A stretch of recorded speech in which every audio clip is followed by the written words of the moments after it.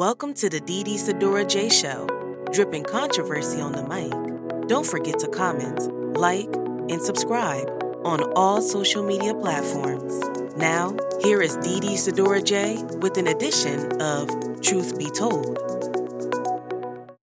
The world's most expensive table sold at an auction for $4.6 million on January 20th, 1990, in a Christie's auction held in Philadelphia.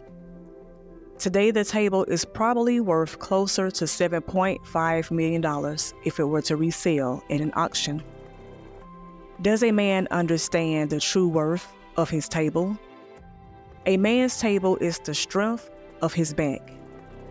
A man's table is built on the muscles of his organs, bones, skin, hair, DNA makeup, with a mixture of life lessons and accomplishments. All of these materials is what determines the sturdiness of a man's spiritual table. Does a man recognize the true worth of his table? The fabric of a man is priceless, which leads me to ask the question, if a man is aware of the value of his table, how does he allow a woman to come along and appreciate his worth? A table has to have the strength to endure everyday life, for it is used as a workstation, study table, sewing table, homework, breakfast, lunch, dinner, deep conversations. It's used to hold books, computers, and table decor. The backbone of the table must have durability to sustain its value.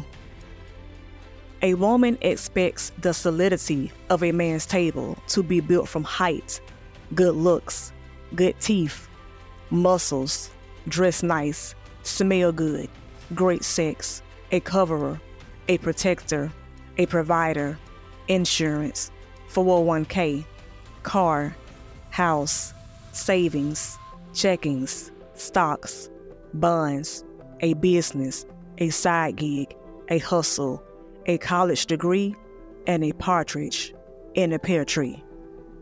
Yet, when a man accepts that the backbone of his table is the makeup of priceless materials, why does he allow a woman who can only bring paper goods to his table to depreciate his value?